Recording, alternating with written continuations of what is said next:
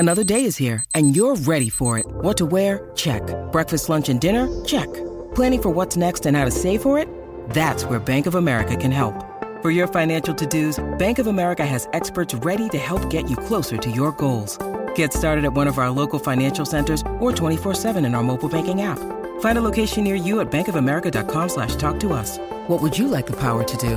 Mobile banking requires downloading the app and is only available for select devices. Message and data rates may apply. Bank of America N.A., member FDIC.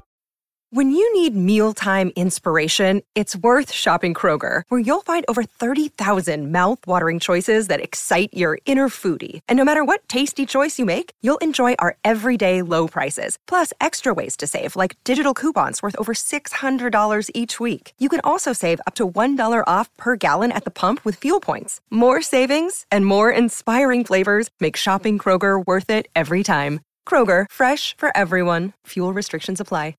This is Optimal Living Daily, episode 2326. Does Minimalism Make You Happier?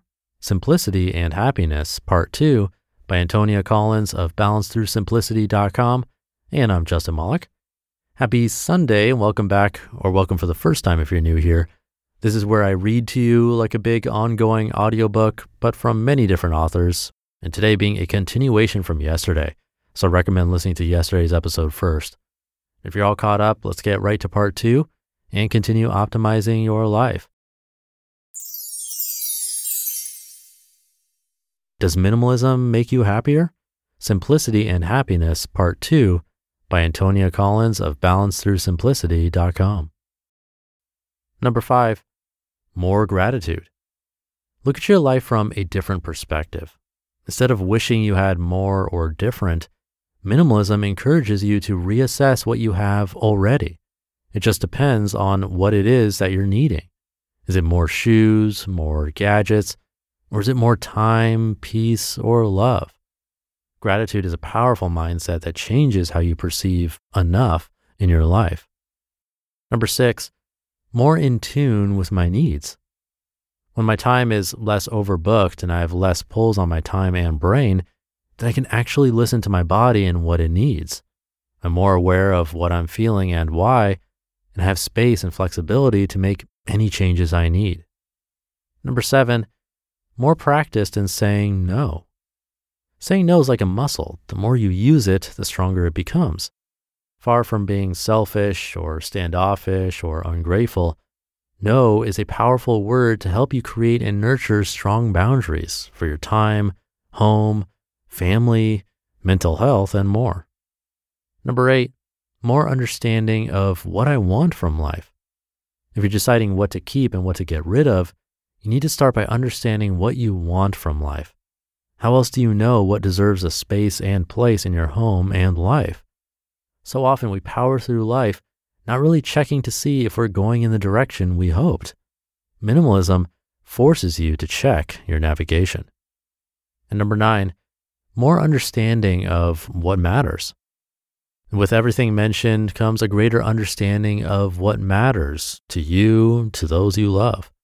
Avoid a life of regrets, of what ifs and if onlys. Choose life over stuff, what matters to you, instead of what matters to everyone else. Minimalism is not about your stuff. Although the common perception is that minimalism is about getting rid of stuff, I think many of the benefits I've just mentioned don't really have to do with stuff at all. They're about space, time, freedom, flexibility, personal growth, doing more of what we want and less of what we don't, and finding ways to make everyday life a little bit easier with a lot more direction and awareness.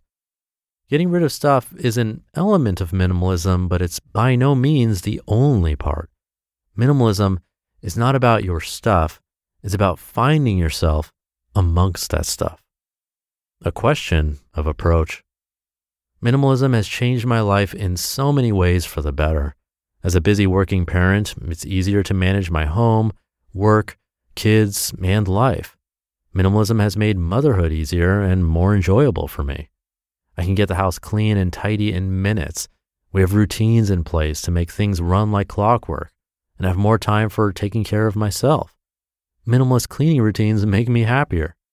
I have more energy and time to focus on what's important, my family, my health, and enjoy trying new things, learning new skills, and having fun.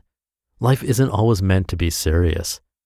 I'm definitely more at ease, more satisfied, and more content with my life now than when it was overstretched and overstuffed. Does minimalism make you happier? I think the answer is largely down to how you apply it. If I decided to remove all my furniture, limit my family to a certain number of belongings each, never go shopping, throw out the TV or my daughter's prized collection of rocks or anything totally extreme, then minimalism would probably be a disaster for my family. It just wouldn't be realistic, and there would be many more negatives than positives. How you choose to make minimalism work for you, the approach you take, is the key. And of course, remembering why you wanted to try minimalism in the first place. It's not about your stuff.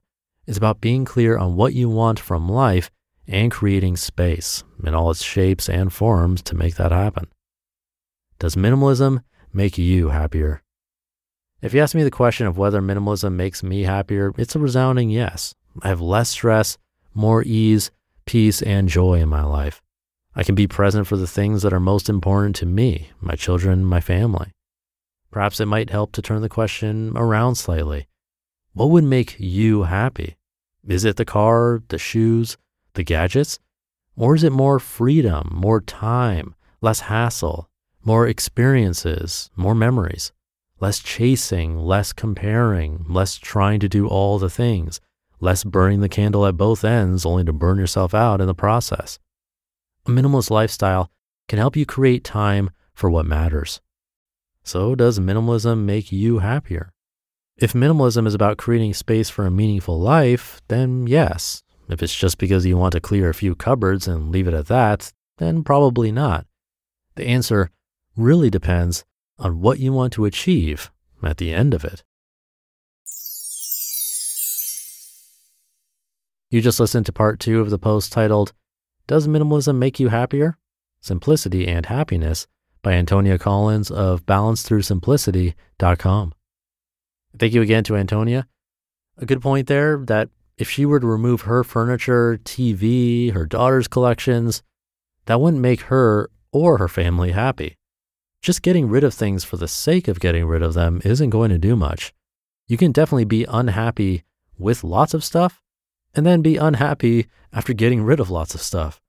But simplifying can pave the way to figure out what actually does make you happy.